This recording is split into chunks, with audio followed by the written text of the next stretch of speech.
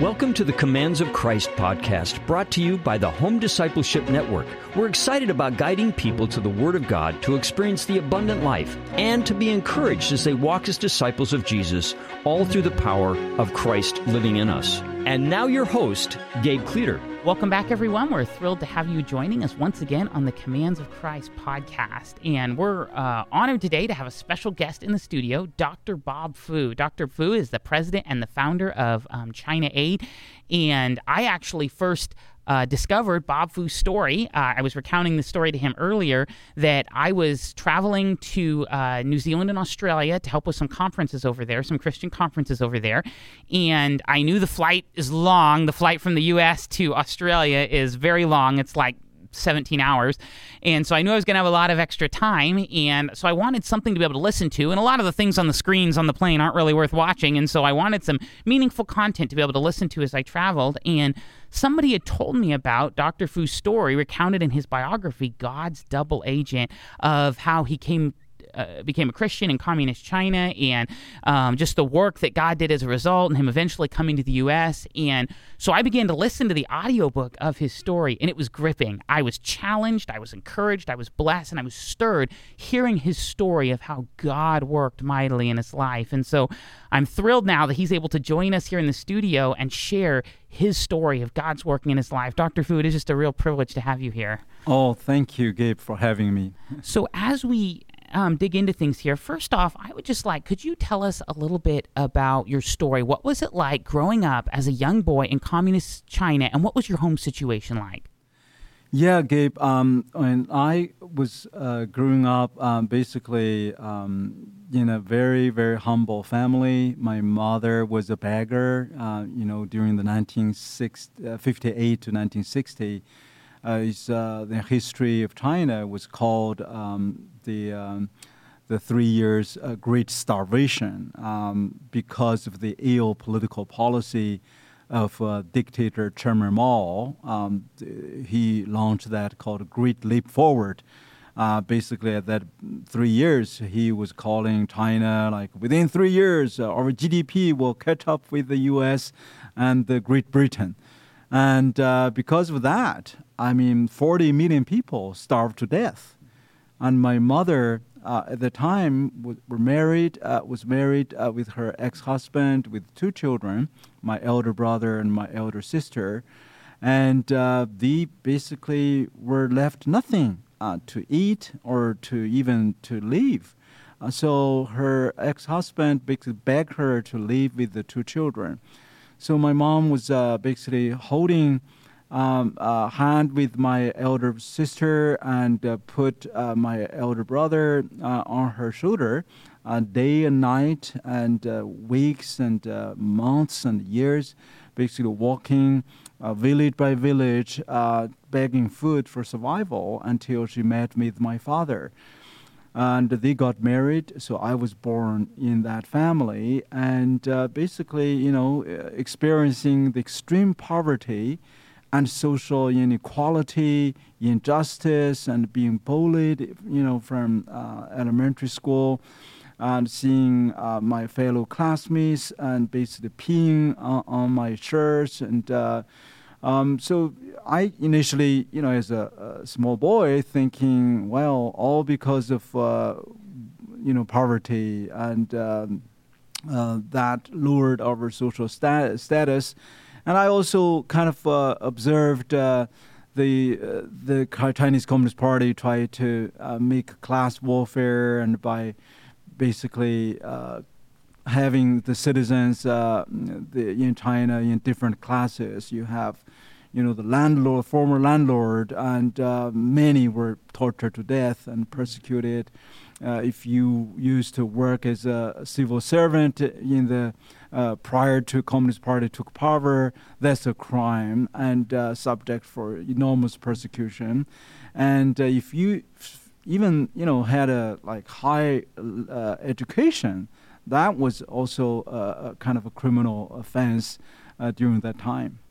Wow. So growing up in that setting and the different things that you faced, what would you say was your what was kind of your goal? What was kind of your, as you look towards the future, like what was your, how did that affect your mindset over what direction you wanted to go with your life in the future?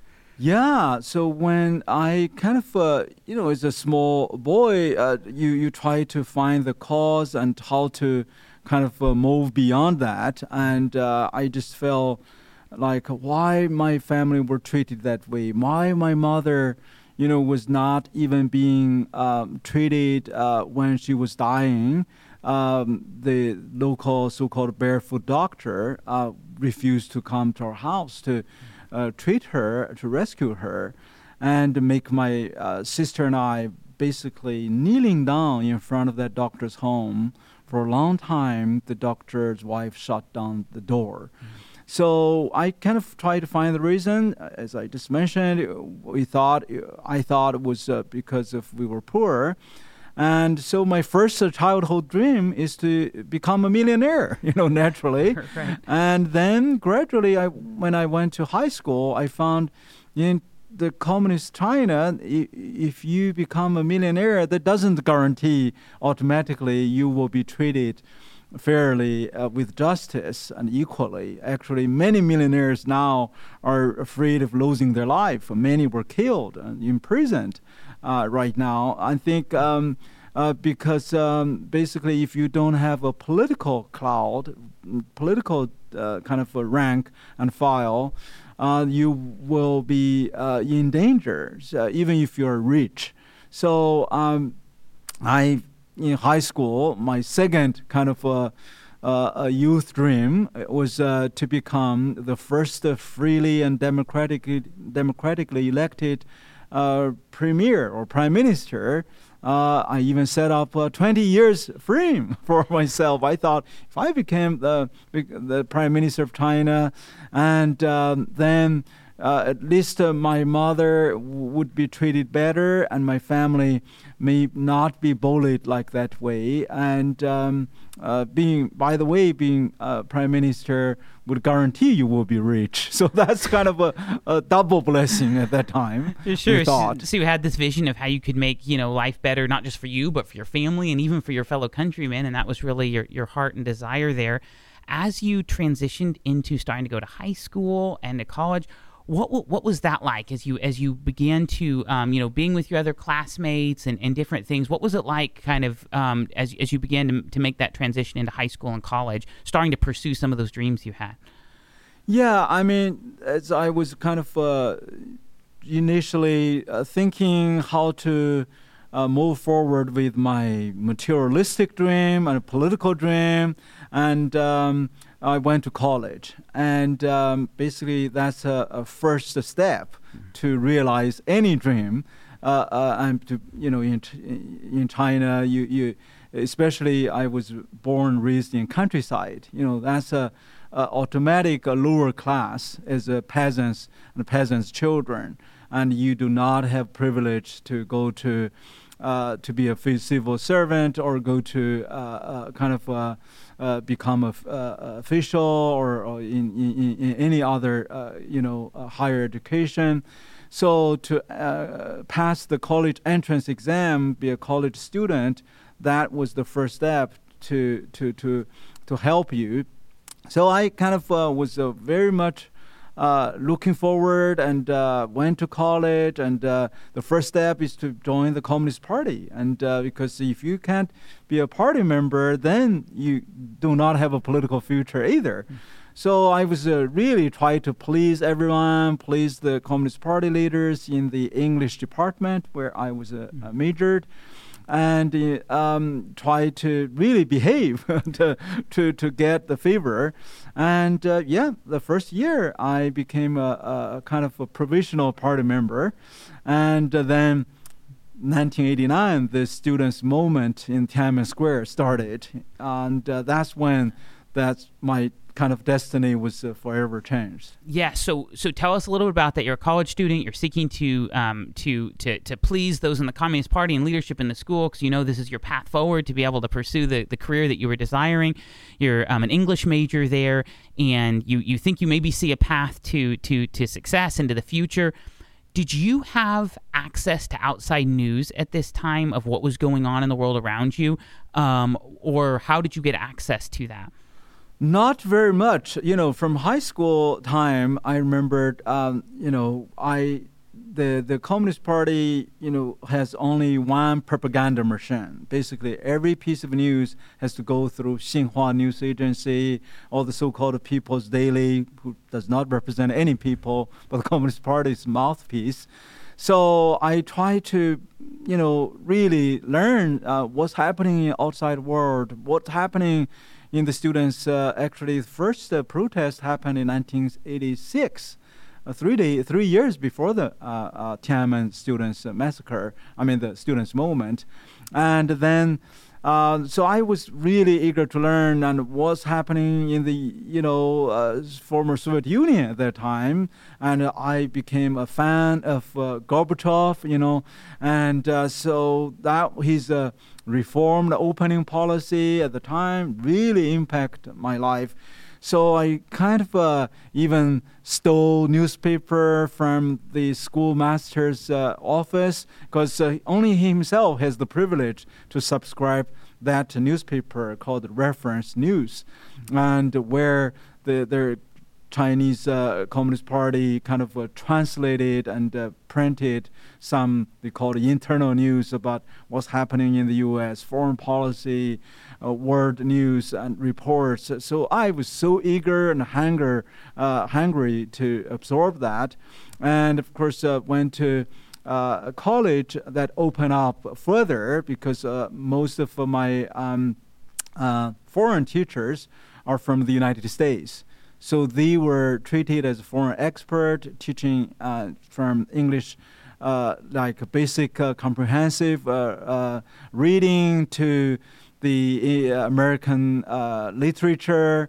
And so I was kind of learning more with the interaction with them. So that was actually the first time I kind of learned, or at least heard, about God and Christianity, about American culture, of course, some Hollywood movies. And so we were exposed with that. I think I was radicalized sure, politically yes. during that time. Yes, as you interacted with them. So all of that kind of setting the stage for the students' moment in Tiananmen Square and all that happened there. Explain a little bit about the events that led up to that, how you kind of started getting involved in some of the protests and different things, and how did that look in your life, and what was going on in your own heart at that time? Yeah, it was a very significant historic year in 1989 when the students' movement started back to April, when the former party secretary of Communist Party, reformer, died suddenly. I remembered I wrote a poem and commemorating him and sent to our college newspaper, and it was actually printed already, but in the early morning, the editor knocked my door and said, "You are in big trouble. We are in big trouble because of put your poem over on the top." Because the Communist Party did not support this reformer That's that had right. passed away, Yeah, right? And you had written this memorial commending they him. confiscated, they destroyed all the printed newspaper for that day's issue. So I was very, very, very sad about that. So I kind of started organizing the first protest citywide in my university for protest. So during that time, actually, the other Communist Party chief was also try to kind of treat the students' protest as a pathway for democratization. He was also regarded as a reformer. So that's why during the right before the students like major protests in Beijing, he was ransacked basically by the hardliners. And then I find very disturbing when the People's Daily start calling the students peaceful protesters as the instigators of social unrest, then later on, of course, call them anti-revolutionary.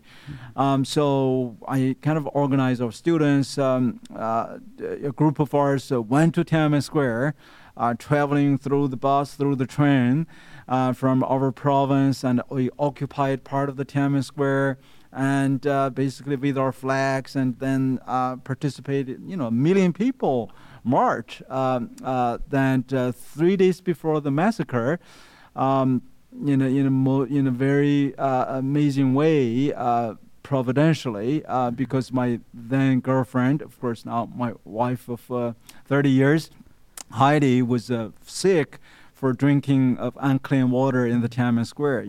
Thousands, hundreds of thousands of students were in the tent, engaging protest, occupied there, and drinking this unclean water. So she was hospitalized. So I went to the hospital treating her, and then the massacre happened with the military tanks and machine guns, and killing, thousands of innocent citizens 3 days later in the early morning of June 4th, 1989.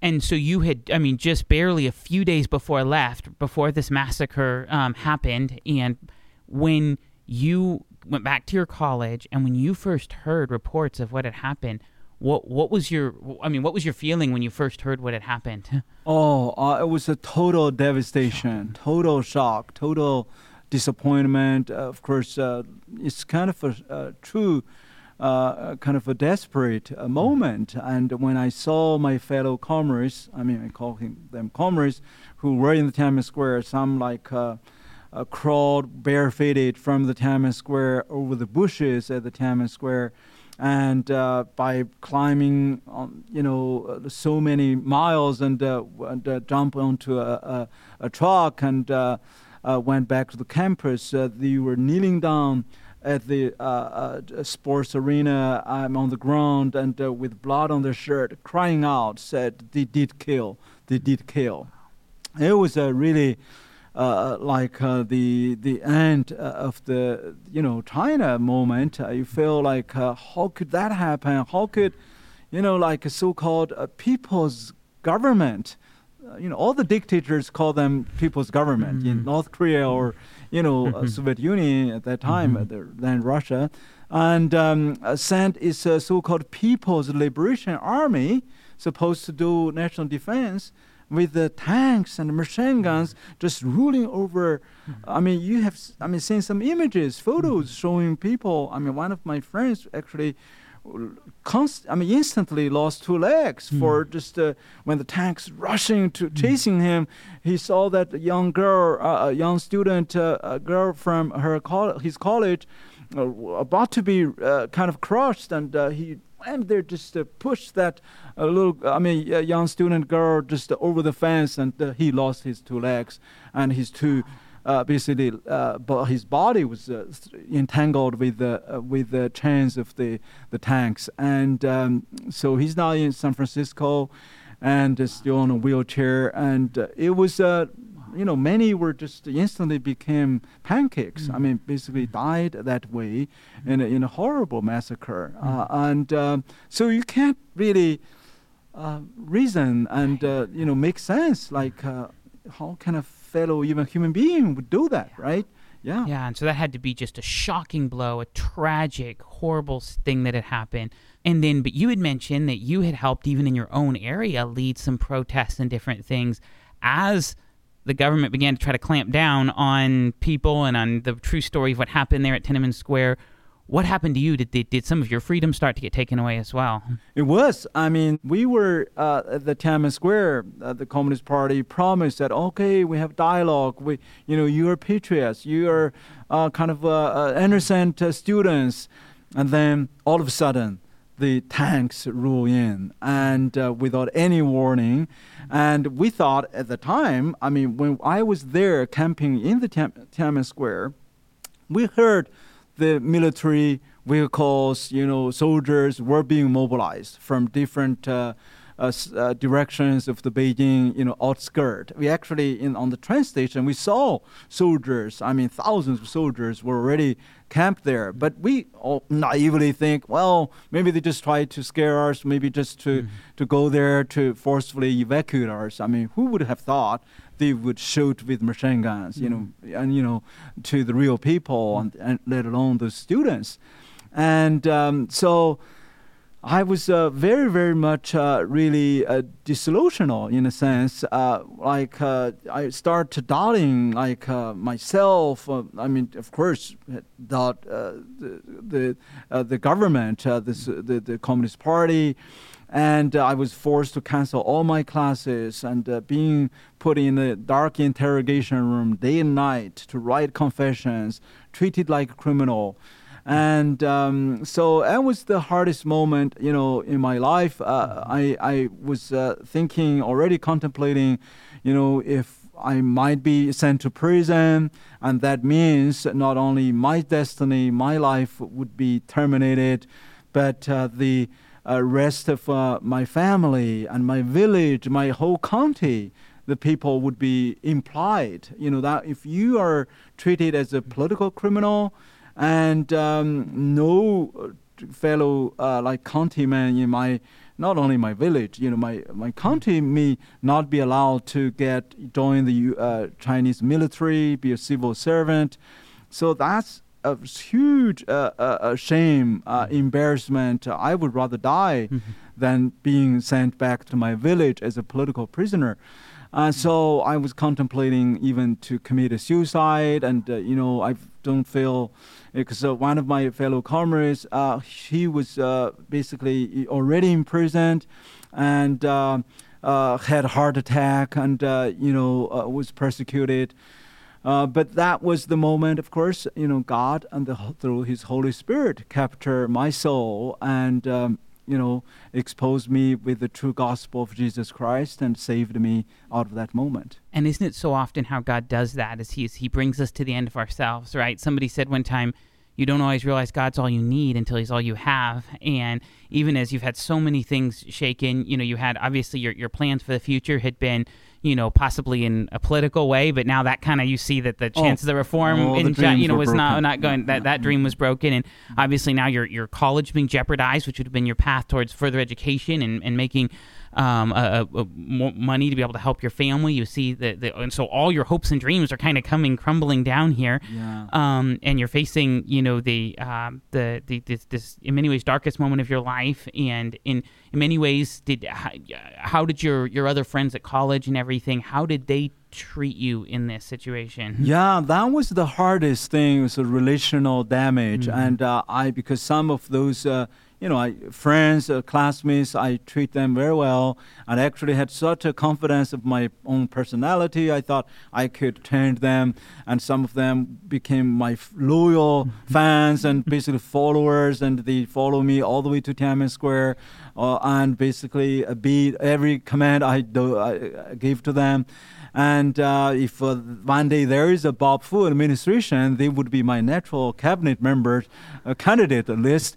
And they even bite their fingers and use their own blood, right? Democracy, freedom. Then, all of a sudden, I found some of them start betraying me during the interrogation time and the so-called confession time. So they write false evidence, false narrative, false stories in order to escape their responsibility and accusing me, with lies. So I kind of was devastated on that. So it was really, and many classmates kind of turned off. I mean, they actually, I was walking toward them, they kind of avoid walking the same road with me. And I have to give credit to my then girlfriend, and Heidi, now, of course, my wife, and she was my the most loyal one, staying the course. So she was the only one that stayed with you, but many of your friends had forsaken you. You're facing, perhaps the darkest moment of your life, and then Jesus, right? And how did you find out about Jesus? How did you find out about the gospel? How did the hope of Jesus pierce the darkness of your situation? Yeah, so never underestimate this, any kind of moment of a crisis or the life distress, despair, desperate time, because God must have something, come out of that for your planned kind of destiny. So I was Every night being called to be sitting at the very end of the classroom, waiting for the interrogator's call to, fingerprint, any confession, even grammatical mistakes have to be fingerprinted.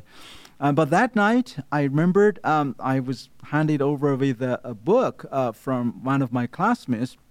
It was a book written actually in an old Chinese, traditional Chinese way, only used in Taiwan and Hong Kong. And we're using simplified Chinese in mainland China already. And it was a biography of a Chinese pastor in early 1900, and his name is Xi Shengmo. And his story basically, by the way, so it was a book smuggled in, a biography book of that pastor, smuggled in by our American English teacher who were secret missionaries actually, and they have a mission. So they shared that book with that classmate. He was not interested at that time, and so he handed it to me. He said, "Oh, maybe you can read this." Guess what? That's how God moves, and so I read the book and basically finished with one breath. It was fascinating. It was gripping to my spirit and my heart, basically sharing that story about how that pastor from a drug addicted, opium addicted, but a very smart intellectual, but was dying. And then the gospel came in through the Hudson Taylor's group, the China Inland Mission, and he heard the gospel and gave his life to the Lord Jesus Christ and surrender. And then not only his whole life was transformed, totally changed after he committed his life to Christ by getting rid of his opium addiction. But God used him setting up hundreds of opium prevention center. He called it gospel, opium prevention center through the gospel in all over Shanxi province, and saved thousands of lives. So I almost basically, as I was reading, kneeling down on the floor, almost like, this God, is a living God. He is true. And he was almost like calling me, like, how could I escape knowing him? And especially those beautiful words that, 1 year later when I got my first copy of the Bible, the scripture, I kind of still kept my notes today and, compare the notes with the scripture. It's beautiful sentences like, if anyone is in Christ, he is a new creation. The old has gone, the new has come. That was the dream. I want to become a new creation. Actually, the Communist Party calling us to become a new creation for the new generation. But I knew as long as my hearts were being darkened, it's full of hatred, full of resentment at that time, and I could not change myself.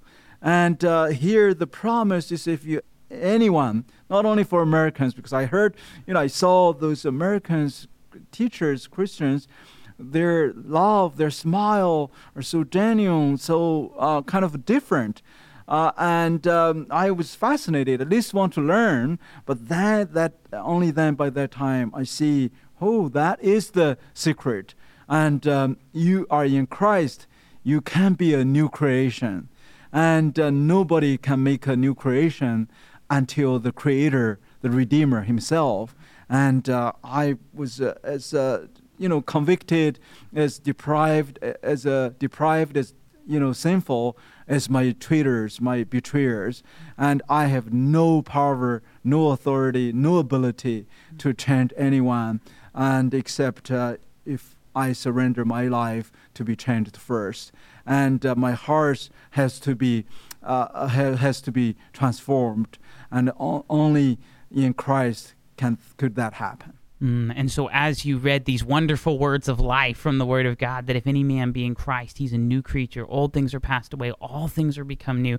As you read of this good news, was it at that time that you gave your life to Jesus? Yes, I actually didn't know how to become formally a Christian, because if you want to become a Communist Party member, you have to have a swear-in, like a Pledge of Allegiance time. So I was like seeking a time. I said, who should I turn to ask? I knew one of my American teachers from California, because he was the one kind of tried to use his, later on I knew was a pocket Bible or something, part of maybe the four Gospels.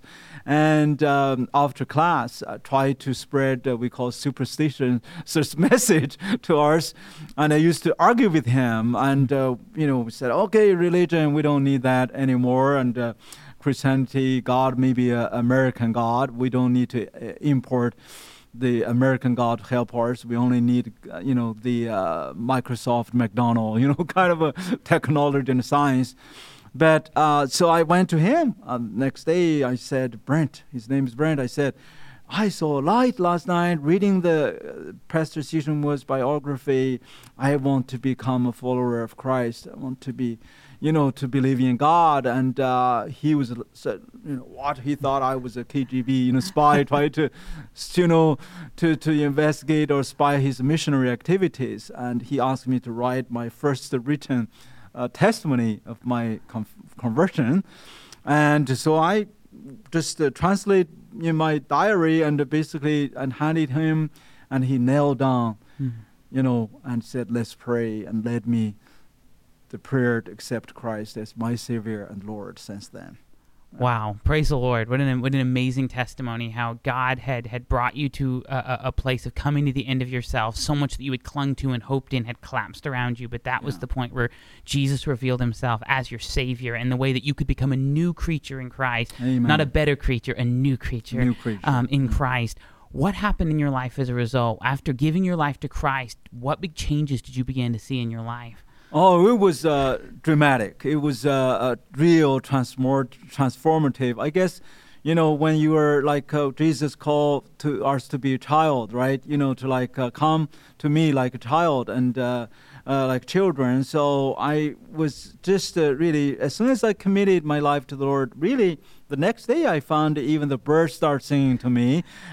All of a sudden the hatred was removed toward my enemies, toward those traitors or betrayers of me. Unspeakable, unexplainable compassion got just grown in my heart. I just feel like, this is the good news, It is a true good news. How can I hide from them? So I start, attempting to share, although I didn't know the full really picture of the gospel, only learned a little bit. So became a street evangelist quickly, and then the Lord kind of started a revival in our campus. I was really the first spiritual fruit as a Chinese student, first generation of Chinese student Christians. I have to really give thanks to the Lord for sending these American missionaries there. They were, praying for over 5, 6, 7 years without one new convert. So we need to be a little bit patient when you support a missionary, and it takes a while. So the first Christian Bob Fu came out, and then it took me 1 week, and after I shared the gospel and to my then girlfriend Heidi, and she persecuted me 1 week, praise the Lord. And then she also came to know the Lord and commit her life. And then really more students and more even professors come to the Bible study, to kind of to Christ. It was a big revival. Continues today. That's wonderful. It reminds me even at the woman at the well, when she had this amazing encounter with Jesus, and she ran back to her friends and maybe family and said, come meet the man that told me everything I ever did. And that's like what you were doing. You were testifying of the work that Christ had done in your life. And through that, God brought in a revival that's even continued to this day. And that's a wonderful thing. As you began to share your faith and share with others, did you begin to face pushback from the government, the communist government, because of your outspokenness about your faith? Oh, you bet. And I didn't even know there is a religious policy forbidding, evangelism, forbidding converts in the college. And until one day I was just walking on the street, in the campus, and I was grabbed by then state security agents, basically, who was part of the investigation team, and pulled me into a park and said, no, you can't share your message, your superstition message to other students. And the students in China are called the successors of communism and socialism, and it's forbidden. And otherwise, he said, you will get into further trouble beyond the Tiananmen Square participation. And then, of course, by God's grace, I went to Beijing and continue my graduate school studies time. I learned more that the Communist Party actually has such policies, and the persecution has been very severe because it was a total different world, compared to what my experience in college, right, as a student.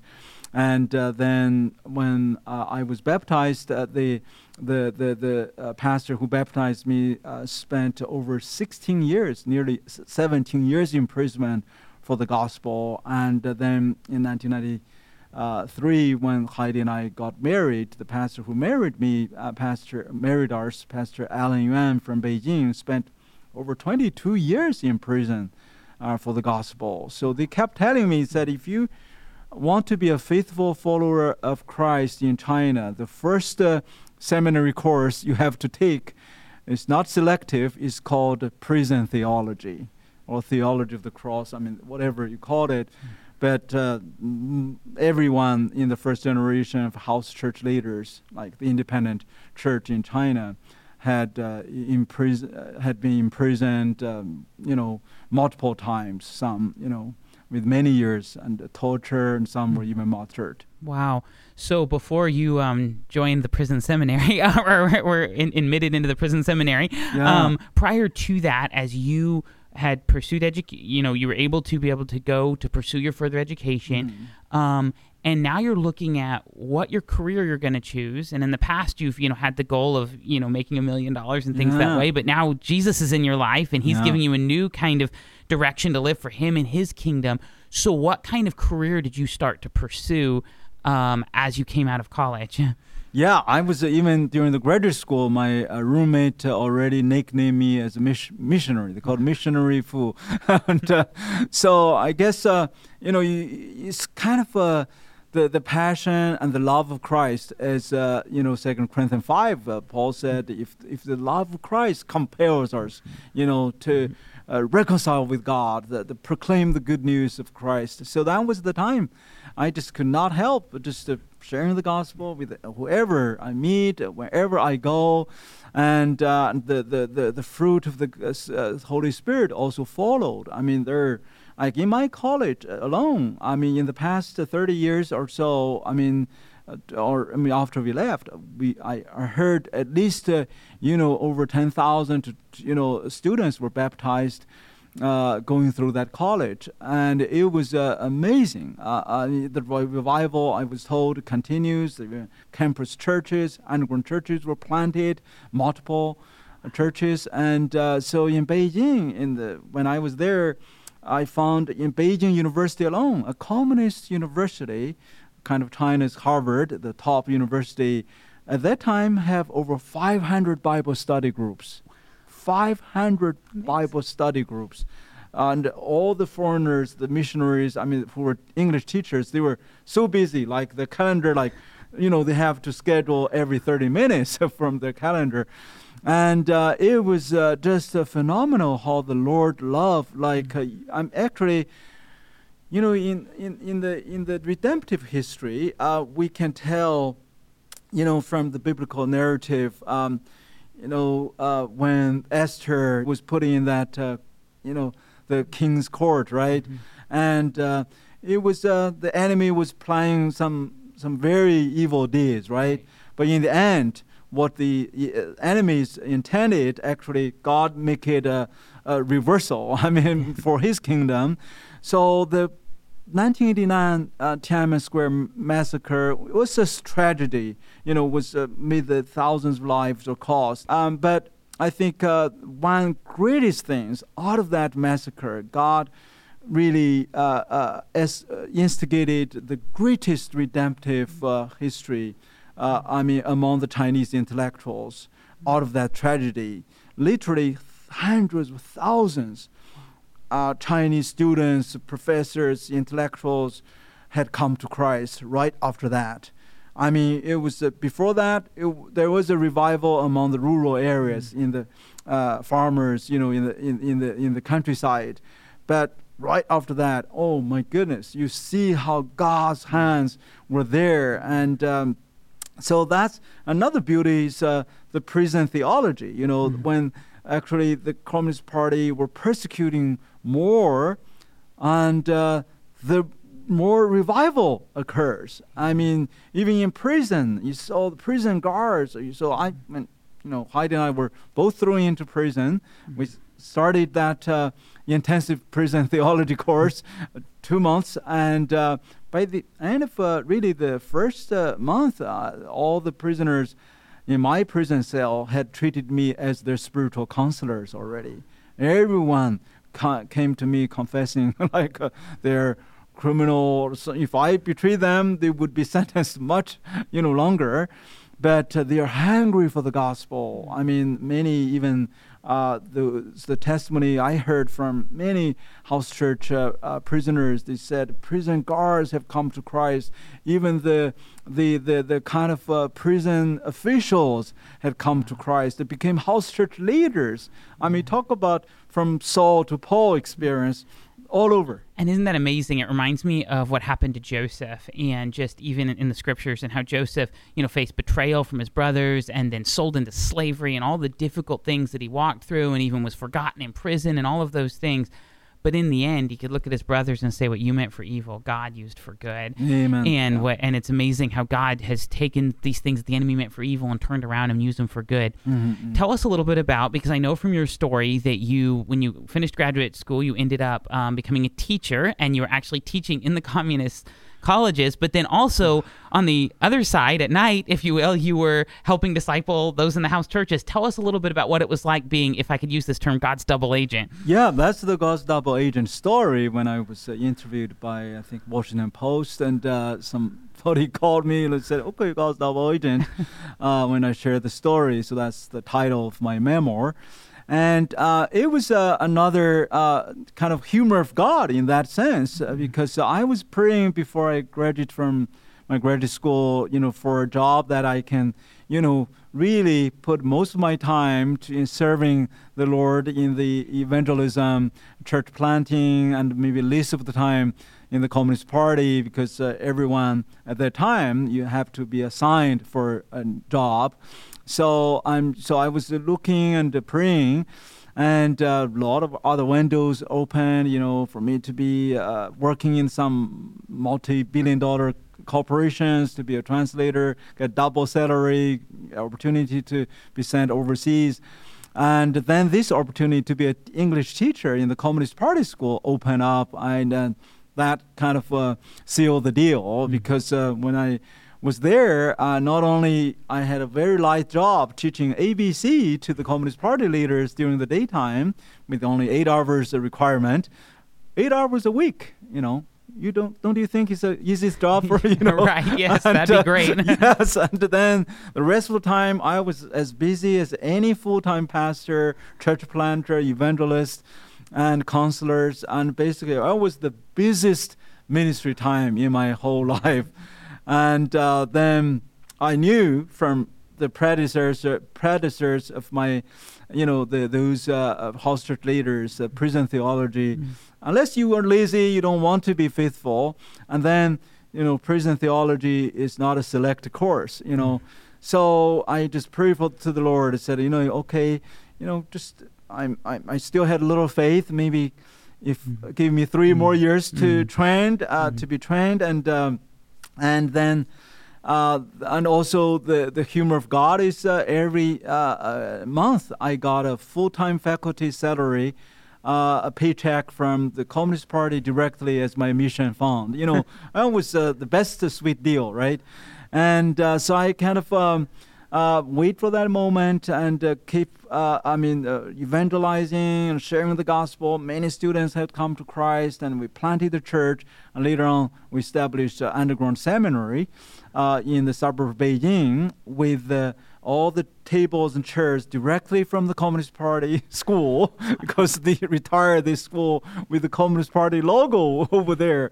It was just amazing kind of how humorous our God is. Yes, isn't it amazing? And God works in amazing ways. And so you're working with the house churches, you're helping run this underground, seminary, encouraging and discipling believers, and God's working in a mighty and powerful way.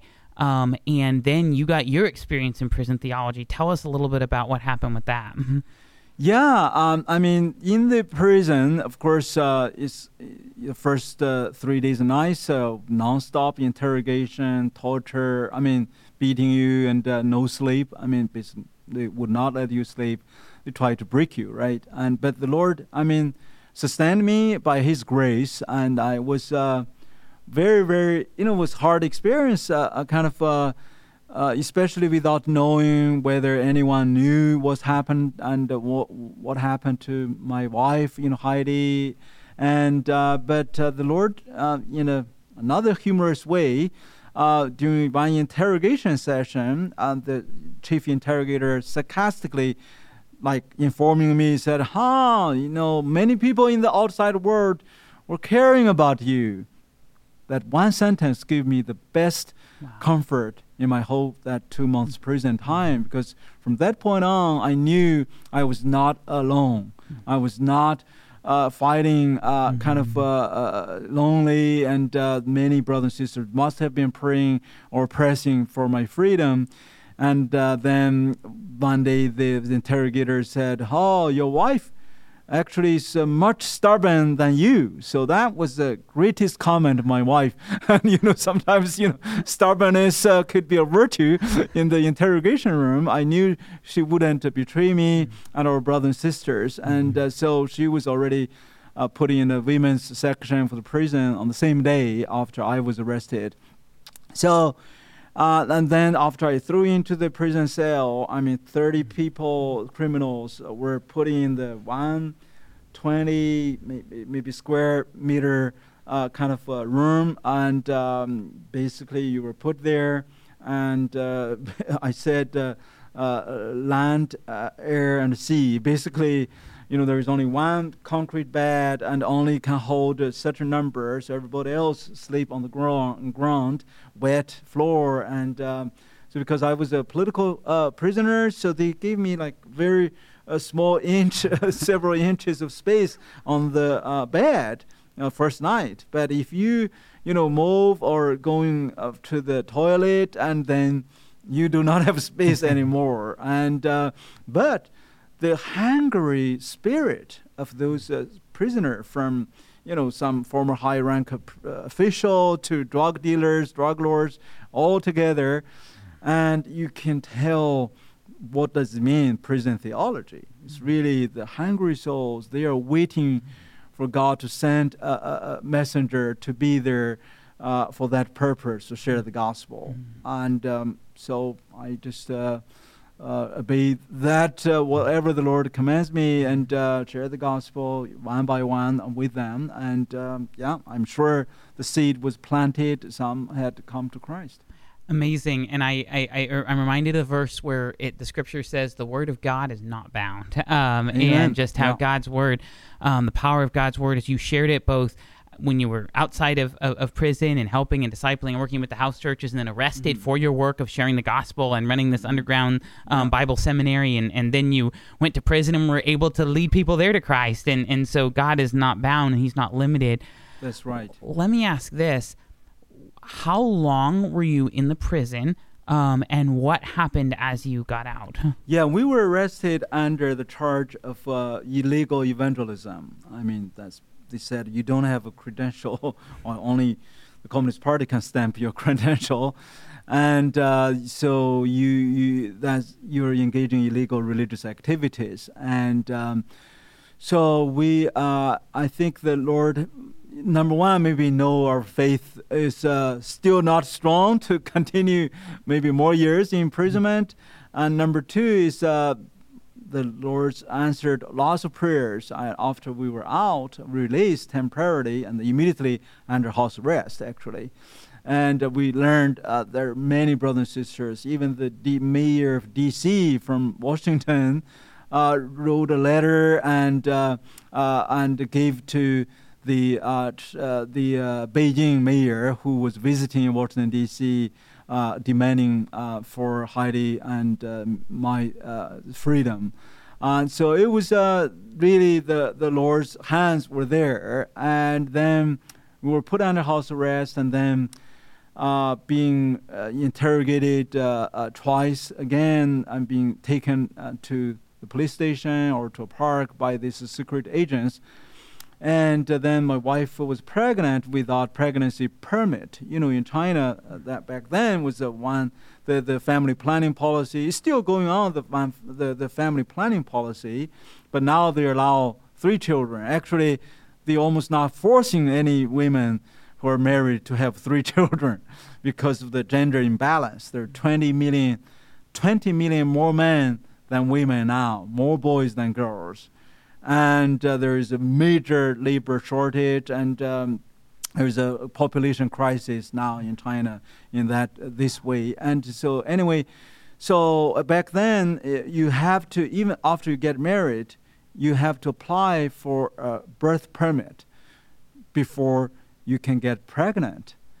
So even after we got married for 3 years, I could not get a quota from the party school, a Communist Party school, because you have to be waiting for the quota to come.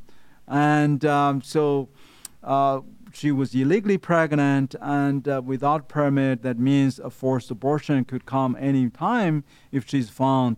And there, by the way, the Communist Party proudly announced that they had prevented over 350 million children from being born by enforcing the so-called family planning policy since the 1980s.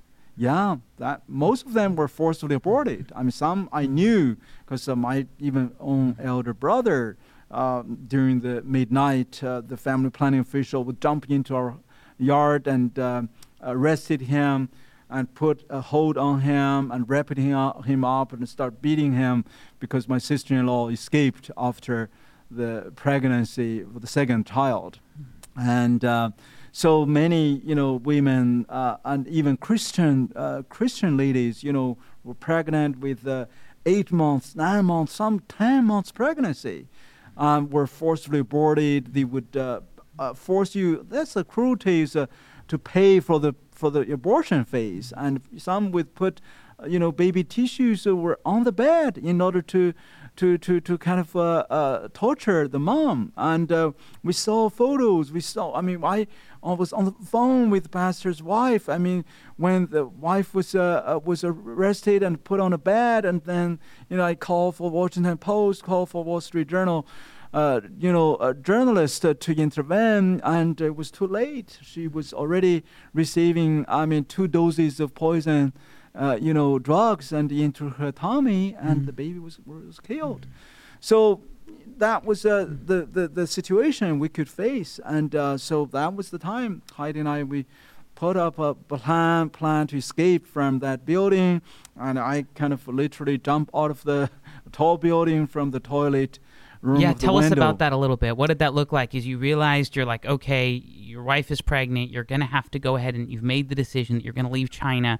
How did you plan this escape? Because you were kind of under house arrest, right? Yes, in this apartment. we were Tell under us a little house about arrest in the party school, and we didn't plan really to escape from China because we don't have a passport. We didn't know, how to do that. But at least we want to escape from Beijing, and so that the family planning official in Beijing would not capture Heidi. So I basically have to make Heidi disguise because she was pregnant. She can't jump. So I kind of went to the toilet room. It was like a big building, and the whole floor, one section shared one toilet room. I mean, like maybe 10 families, and each one we have a dorm.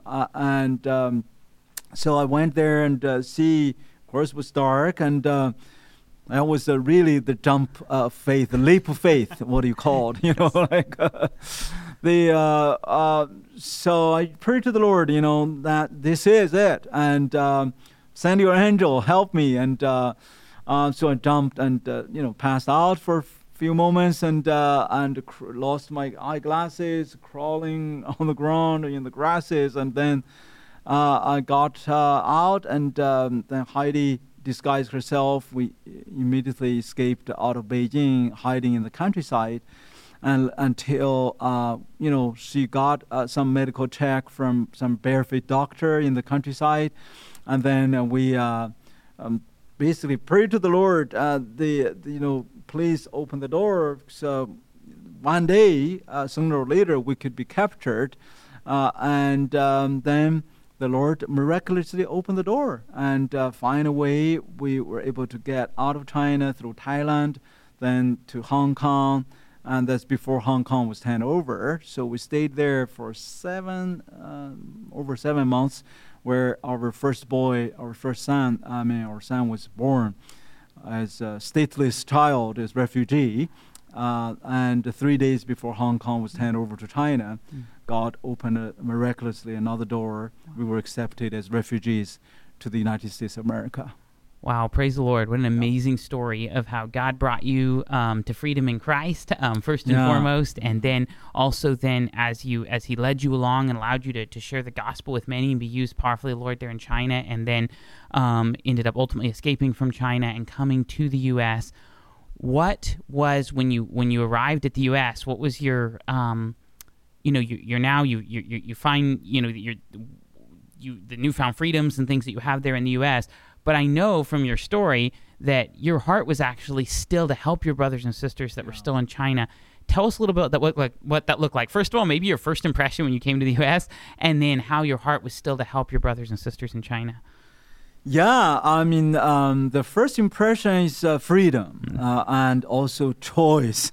The first shopping tour to a grocery store was like, there's so many kinds of groups, kind of lying. I mean, it make you like stand there, really pause and feel like, which one? It's hard to choose.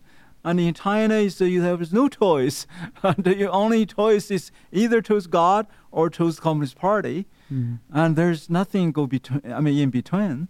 And so that kind of my first impression. And so sometimes maybe a lot of freedom, a lot of choices is another test of your faith, right? It's true. It's right, hard. That's so true. Yeah. And it takes a lot of discipline to make the right choice, and to take advantage of your freedom, and I think or take for granted of your freedom sometimes. And but the Lord's command, number one is if your brother is hungry, a piece of bread, thirsty, a cup of water, naked, a piece of clothes, imprisoned, visit him. Mm-hmm. If you do this to the least of your brothers, you're doing that to me. That this Hebrew also teaches us in 13:3 said, remember those who are imprisoned as if we are the fellow prisoners. Almost every day. So I was in Westminster Theological Seminary studying summer Greek. I was the first American torture for me, and started my seminary career. And but every day, besides memorizing the Greek vocabularies, I got phone calls, got messages. At that time, fax machine was still working. No Twitter, no social media, and I keep receiving those message of persecution, stories of those brothers and sisters that I know or not know, house church leaders sometimes on the phone calling me, said, please pray for us, help us, they are coming. I could hear the door was being knocked, the police came in and started beating up, children were crying. So how could you sit quietly or, silently and just to focus on your own family? Or memorizing the Greek vocabulary. Yes, I still need to catch up to pass my test, and this minimum I can have freedom pray, right? Freedom to pray. We just built a website called freedomtopray.com, so that we can let our Western brothers and sisters know the stories and how and who's names you can pray for. And so that's the start of ministry of ChinaAid.org. ChinaAid basically is a Christian ministry with the purpose to walk with those persecuted brothers and sisters, by exposing the abuses of their persecution, by encouraging those who are persecuted, by equipping the leaders of those house churches, so that they not only kind of know they are persecuted for the gospel, but they know they are fighting, not alone, not lonely. That brothers and sisters in the West, in America, in the UK, in other parts of the world, is the same body of Christ. One part suffer, the whole body can feel the sufferer, can know the sufferer, and to really rejoice with those who rejoice and mourn with those who mourn. I think that was the purpose of ChinaAid. So we have been really, in the past 20 years, have been helping hundreds, millions of persecuted brothers and sisters from persecution to freedom in the U.S. Well, thank you so much for sharing this and for sharing your story. And I just would encourage our listeners, too, to check out ChinaAid.org and find out more of the great work that Dr. Fu is doing, as well as to get his book, God's Double Agent. It's a gripping story. I've listened to it twice via audiobook and just found it to be encouraging, compelling, and an amazing testimony of God's working through our brother here. As we close out here, Dr. Fu, if I would just wonder if you could... Is there any closing word you would want to give for some of our listeners that may be walking through some hard and difficult times, whatever it is that they're facing in life, of just looking to the Lord in the midst of those things and how God wants to work in the midst of those hard things that we face in life? What word of encouragement would you give our listeners of how to walk with God in and through hard times? Yeah, a part of the scripture, at Philippians, Paul says... brothers were not only granted to believe in Christ, but also to suffer for Him. That verse really, I think, coupled with the story of Richard Wurmbrand, the founder of Voice of Martyrs, who spent 14 years in communist Romania prison, he called it sufferology. I think I want to really encourage and sometimes remind or maybe admonish about this term sufferology. I think to understand, the suffering for godliness is not a shame, it's a glory. And Paul actually had specifically, in his prison with Silas, even when they were chained, remember they were not like holding the grudge, resentment, or complaining, why I'm so unfortunate, why there's COVID, why there's 3 years lockdown, even the communists in the United States, socialist communists, I call them, because they are very similar style and try to lock you down, try to order not only when you can worship, but how you can worship. And very dangerous time. I think many of us in the West even is very in distress, and many are really, I think, in a very hard troubled time. So I want to encourage everyone, don't try to avoid the suffering. Instead, try to live a godly life in Christ Jesus, and then that sufferer will become a tremendous blessing. And you can't underestimate that. Of course, if you do something wrong or commit sins, that's the consequence. But to live a godly life in Christ Jesus, you will have persecution. And God is not demanding how much work, how big volume of work you need to do to get your salvation or justification or sanctification. There's none of that you can do. But actually, it's through the amazing grace of Christ and totally dependent on Him, and especially in the midst of suffering, and then for godliness, and then when the persecution does come, just some, unspeakable joy, unspeakable comfort, unspeakable growth of your faith will come. Actually, the growth of the church is guaranteed to come. That's the biblical paradigm from the book of Acts to the experience of Chinese house church. When Communist Party took power in 1949, the number of Chinese Christians was only estimated with less than 1 million. To be exact, 700,000. After 1.5 centuries labor by the foreign missionaries, some shed their blood, were martyred over there. After 70 years of Chinese communist ruling with non-stop persecution, the harassment, the day-to-day, even every week we have seen stories from China website, we received the persecution.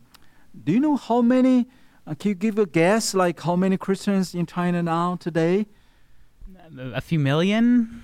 Over 100 to 130 million. Wow. That's 100-fold growth. 100-fold growth under the Communist Party's non-stop persecution. Amen. Only God can do that. Amen. Amen. Thank you so much for sharing that. And that's very encouraging to hear. I've thought of it like when trying to put Christianity out with persecution is like trying to put a fire out with gasoline. It just spreads and it grows and it expands. Amen. That is. And wise words that you shared of how God used sufferology in our life, how He uses suffering and trial and difficulty to grow us in our walk with Him. I think of what Paul said in Philippians, that I may know Him in the power of His resurrection and the fellowship of His sufferings. And so Amen. as we walk with the Lord through that, we get to know Him in that way. Well, Dr. Fu, it has been a tremendous honor and a privilege to have you as a guest here on the podcast. Thank you so much for joining us, and thank you all for listening. And I would once again just encourage you to check out Dr. Fu's book, God's Double Agent. There's much that we left out of his story of God's working in different other aspects and areas that you'll want to get the book and read it, because it's just very encouraging to hear that testimony. As we close out here, I think of how, with our podcast theme being the commands of Christ, I just think of how many of the commands of Christ that Dr. Fu shared with us that he walked in, as whether it was the command of Christ to follow me, or to let your light shine, or to fear not, or to bless those that curse us, and do good to those that hate us, and pray for us despitefully use us. There's just so many different aspects and ways, and I appreciate Dr. Fu sharing with us from his own life as he lived out the teachings of Jesus through the power of Christ dwelling in him, as he did that, the amazing work that God did as a result. So may the Lord bless each of you as you seek to live out the Christ's commands through His power dwelling in you. May He work in a mighty and powerful way and make your life a testimony of His greatness and His power as He works in and through you. So may the Lord richly bless you, and we look forward to having you join us next week. God bless. Thank you for joining us on this journey through the commands of Christ, brought to you by the Home Discipleship Network. If you would like to go deeper in this month's focus, head over to homediscipleshipnetwork.org, where you can download a free study guide to accompany each command. And if today is your first time with us, please subscribe on your favorite podcast platform so you will be able to join us each week as we explore the commands of Christ together. That's it for today, and we'll be back with more next week.